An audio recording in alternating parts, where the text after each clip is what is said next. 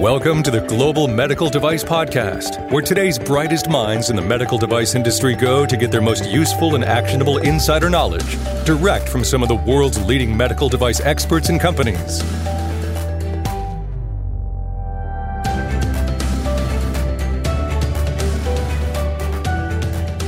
Attention, medical device company. It's very important that you understand the ramifications of a quality management system. It's very important that you understand what you should own, what you should manage, what you should maintain versus what you are able to outsource to third-party suppliers and resources such as contract manufacturers. I've seen an alarming trend with medical device companies where they are very keen to hand off responsibility for a quality management system to a third-party resource. And I think there's some real challenges. I think there's some real problems. I think there are some real concerns and questionable business practices by doing so. So I hope you enjoy this episode of the Global Medical Device Podcast. Hello, and welcome to the Global Medical Device Podcast. This is your host, founder, and VP of Quality and Regulatory at Greenlight Guru, John Spear. Today, we're going to do a little bit of role reversal, familiar voice with me and a familiar voice with Mike Drews from Vascular Sciences. Mike, welcome. Thank you, John. But Mike, we're going to turn the tables a little bit. You and I have been kind of chatting prior to today's session about maybe diving into a content piece that caught your eye recently on the Greenlight Guru blog. And the specific content piece is why contract manufacturers shouldn't own your quality system. And you had some thoughts and ideas about ways to dive into that a little bit. So if we're okay with this, I think you're going to be asking me some questions this time. How's that sound? That's correct. I'm looking forward to it, John. So, as you just mentioned recently, there was this piece that came across my email, why contract manufacturers should not own your quality system. And it was written by this really wackadoodle guy named John Spear. I think he's almost as wackadoodle as I am. But John, why don't you start out by telling the audience what your motivation was for writing this particular column? Sure, happy to. And there's a couple of, I'll say, trigger events. And I think it's probably, it's been kind of an escalation, if you will, over time. And there was sort of, as they say, the straw that broke the camel's back recently. And let me elaborate. So I've been in this space for 20 years. And I would say from the day one that I started up till present day that there has been a growing migration or interest or whatever the right term is, where companies are looking to outsource more and more and more of different parts and pieces of what needs to be done in designing, developing, manufacturing, and commercializing medical devices. And there's been to me, a little bit of an alarming growing trend where startup company has idea for device or the IP associated with a particular product. They kind of go through the design and development process either on their own or with a design partner. And then they get to the point where they've gone through the regulatory submission process and clearances and so on, and they're ready to start scaling up their manufacturing. And they're like, "Oh, I don't want to do this anymore. I want to hand off all this responsibility for quality to a contract manufacturer." And there are some contract manufacturers who are out there advertising, "Hey, you don't have to worry about your QMS. We'll take care of that." And I just think that's an alarming thing for me to hear that there are companies out there offering this, because some of these startup companies, they are at a point where they're like, "Oh, well, I don't have to do this. That quality stuff's painful. That regulatory compliance stuff, I don't like it. So I'll just hand it off to somebody else." And I think that's very, very risky from a business perspective.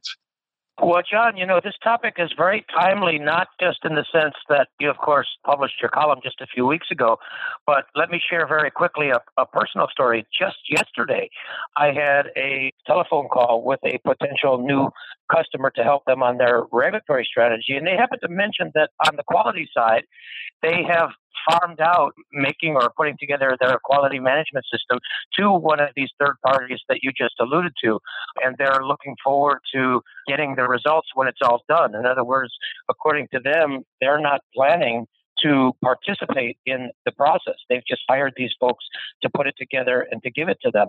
I can kind of guess the answer to this question, John, but what do you think of that approach? I just think it's full of risk from a business perspective, risk from a regulatory compliance perspective. I just think it's a bad idea. And let me elaborate on this. It's very clear that, and it's not, I don't want people or companies to do things because, the regulations say so. I want them to do it because it makes good business sense. And some of the things that I'll share with you today, they'll be because this is what the regulations are very clear about. And some of it is going to be, this is what makes good business sense. But from a regulatory lens, if you will, a compliance lens, it is very clear, from FDA regulations, it's very clear from all other regulations that I'm aware of in the modern world in the medical device industry, that executive management needs to be intimately involved with the quality of their product and their processes.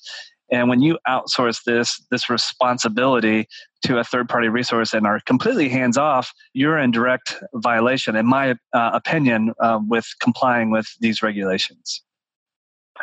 Well, John, I couldn't agree with you more. As a matter of fact, what I said in this conversation yesterday to this potential new customer is that while you can certainly do that in terms of the letter of the law, I think that violates the entire spirit of the law. As you and I have talked about before, I don't take a boilerplate approach to regulation or even quality for that matter. It's not just a matter of having these forms in place. So who do you think is ultimately responsible within a company for having and maintaining and following a QMS? Quality system? Well, there's this phrase or this term that it's not an official term. It's one it's kind of slang, if you will. But there's this concept of a chief jailable officer that I've heard from time to time. But in all seriousness, I mean, it starts with the C-suite of a company, specifically a CEO. I mean, the CEO ultimately has the responsibility to ensure that a quality management system is appropriate, effective, and structured in a way that not only meets the needs of the regulatory requirements, but also the needs of the business. So I think it really starts with the CEO. The FDA regulations go on to define this role of a management representative that for companies, that's generally the person who is sort of, if you will, the face of the company, with the person that's going to most likely interface or interact with regulatory bodies the most. And then with the new EU MDR, there's a new phrase. I don't think it's a new expectation, but it's a new phrase that has been defined by EU MDR, person responsible for regulatory compliance is a phrase. And from everything that I understand about that this quote new term, it is part and parcel with the expectation of a management representative. Well, I love that phrase, chief jailable officer, John. I have not heard that before, so I'm going to have to borrow that from you. It's not mine. Somebody I can't tell you who to give credit for, but I do think it is serious for people to think about it. I mean, if you are in the C-suite of a med device company and you have this mindset where you're going to completely be hands off of a quality system and completely outsource this quote responsibility for the quality of your products and the processes that are involved with your product. If there are issues, if there are events, if there are, God forbid, but adverse events and somebody gets hurt, I assure you that you have responsibility to address this. And, you hope it never happens. But there is an escalation process. And if the infractions or the issues are severe and serious enough, it could lead to some time behind bars. It doesn't happen very often, but when it does, it's not a good day. That's definitely correct, John. And you mentioned in your blog, the name of the company on the product, who is responsible. And I say very much the same thing. I like to say the name of the company at the top of the label is ultimately responsible. And never mind from an FDA perspective, getting pinged with a warning letter.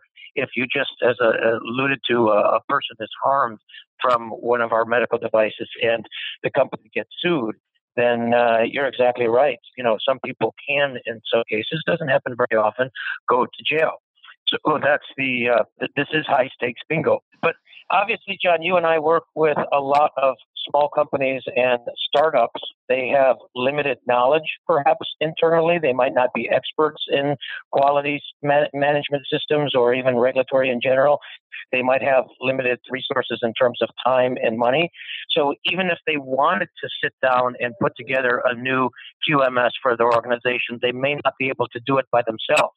So what would be your advice? In other words, we both agree that simply farming out the entire QMS is not a good thing. But what would be your pragmatic advice for companies in this kind of a situation with limited resources? Sure, and I think let's talk about it from the lens of a company who is in the development of trying to bring their first product to market and maybe don't have products on the market. So my advice to companies when you're establishing your quality system is I use this term bootstrap, or really it's about building it as you go, building it as you need it. And if you're still in development, you don't need to focus on everything under the sun from a quality management system perspective.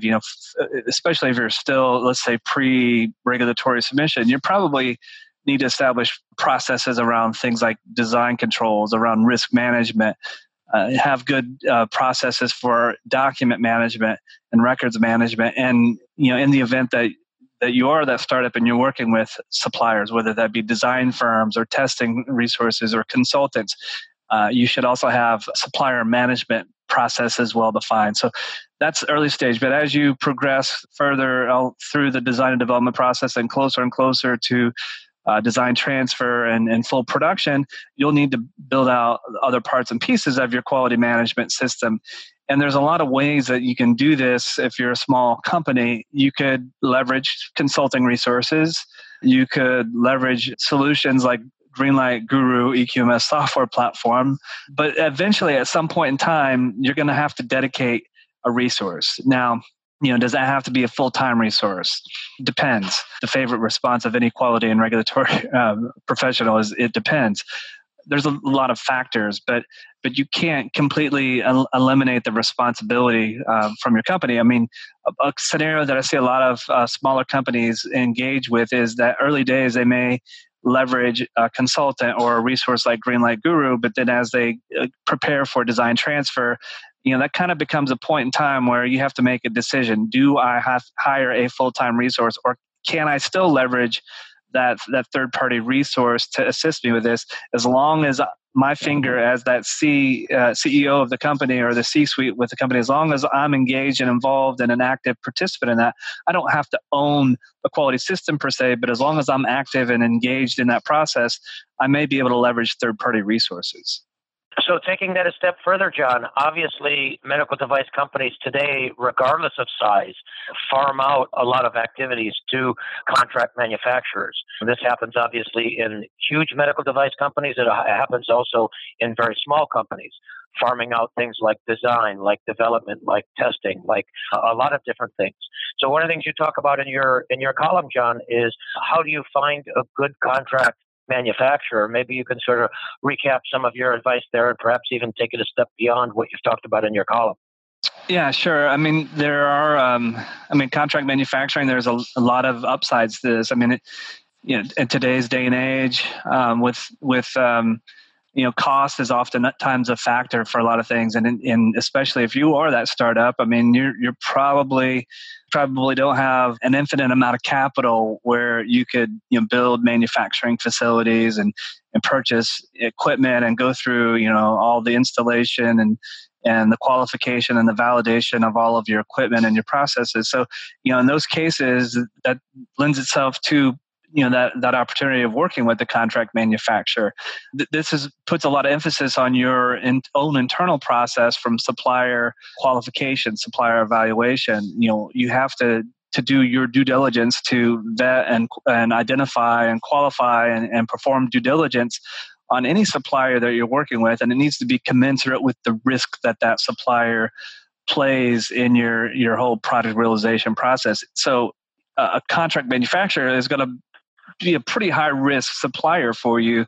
So the level of scrutiny, the level of due diligence, the level of ongoing monitoring is going to be pretty important that you put that contract manufacturer through its paces. And there my advice to you is you should be choosing a contract manufacturer that aligns with the skill sets, with the expertise, with the critical to quality, the cleanliness that really aligns with your product. And I'll use an example to try to illustrate that. If you're a med device company and you're going to an automotive contract manufacturer, that might raise some flags and concerns, because how do you know that that particular contract manufacturer is meeting your needs as a medical device company? I'm not saying they won't, but that's going to put more weight on you internally to make sure that you are properly qualifying, that you might need to do on-site audit of that supplier. You might need to compare their internal processes against the regulations. So you probably have to be much more hands-on in those scenarios. On the flip side, a lot of a practice that I see a lot of companies do is they look for a contract manufacturer who is already ISO 13485 certified. And it's almost like they take a very laissez-faire approach in that situation where, they're 1345 certified, therefore, they meet the intent and the needs, and I don't have to do so much. They've got this certificate hanging on the wall.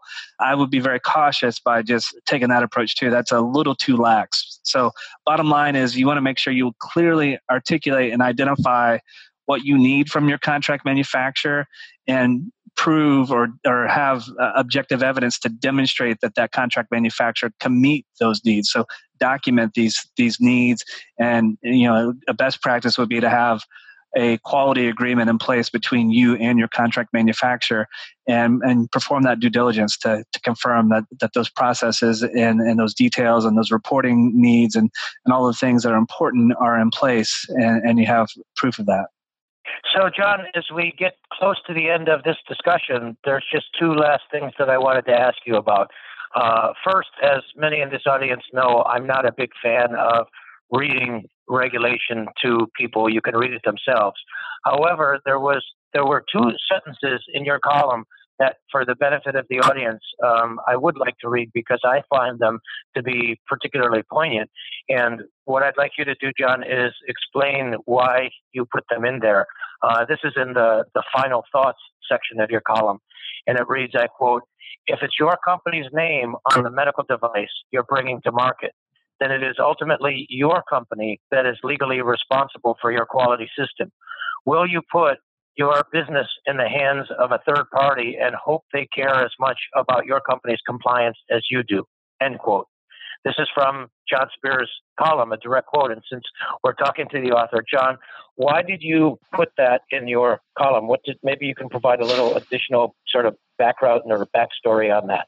Sure. So it's that scenario where, and as I said, the inspiration for this particular content piece, we were in conversations with a company, a med device company. They, technical inventors. They had brought their product or designed their product and had taken it through. I think they ended up getting a 510K clearance. And at some point in the conversation, like, we're not really keen to this whole quality stuff, but we did find this contract manufacturer that says that they'll take on all that responsibility on our behalf.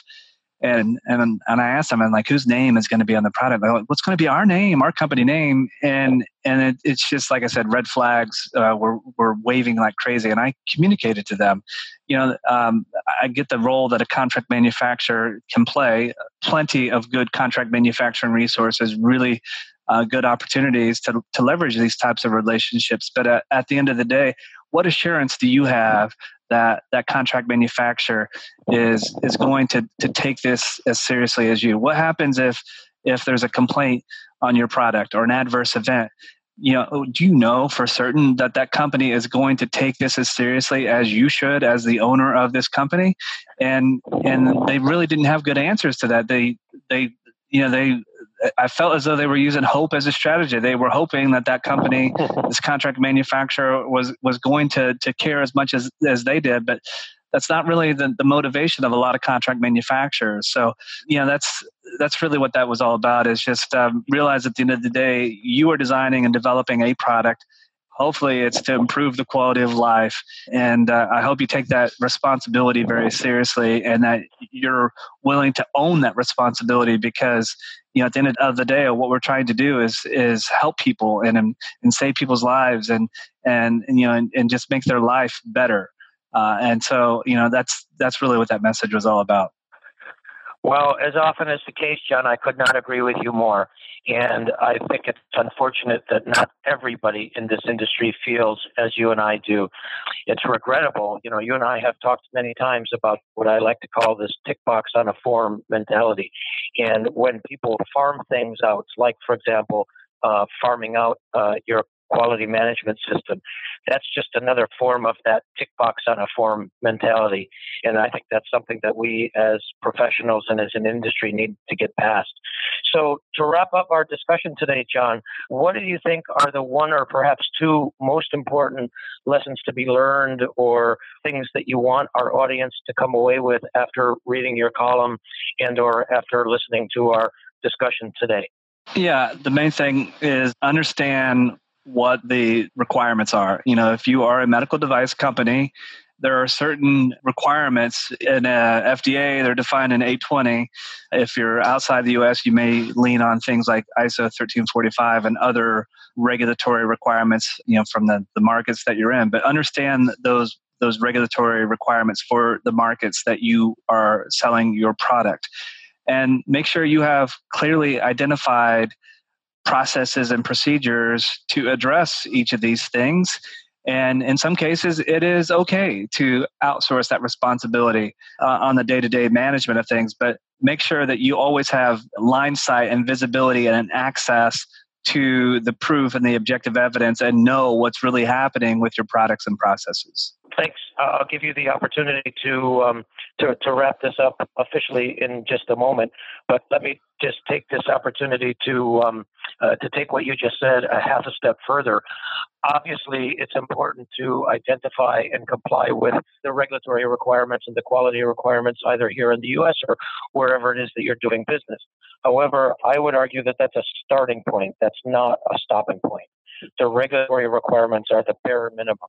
As I've mentioned in some of our previous discussions, when we meet the regulatory requirements, that's the academic equivalent of being a C student. So I think our goal should not be simply quality compliance or regulatory compliance. That's a pretty low place to set the bar. I think our goal should be higher than that. There are many companies that have a quality management system in place. As a matter of fact, all medical device companies are required to have one, and yet they get into trouble, they have problems, and so on. So just because you have the paperwork in place, just because you're meeting the requirements of the FDA or whoever it is, doesn't necessarily mean that you're being a good medical device professional. Something to think about. So, John, why don't you do our official wrap up, and we'll close for today. All right, sounds good. And Mike, thanks so much. I know what it feels like to be you, and you and I do these podcasts now. So anyway, folks, this topic of quality management system and being a medical device company, this is the sole reason why we exist at Greenlight Guru.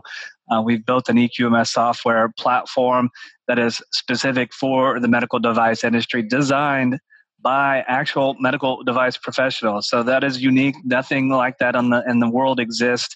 So I would encourage you, if you have questions or comments about how to scale or structure or build your quality system and what you should be doing internally versus what types of things are okay to outsource, and establish a strategy and a plan for working with third-party resources and suppliers and contract manufacturers, I would encourage you to reach out to us. Go to www.greenlight.guru to learn more. Mike, thank you so much. I always enjoy these opportunities to chat with you. Once again, this is John Spear, the host, founder, and VP of Quality and Regulatory at Greenlight Guru, and you have been listening to the Global Medical Device Podcast.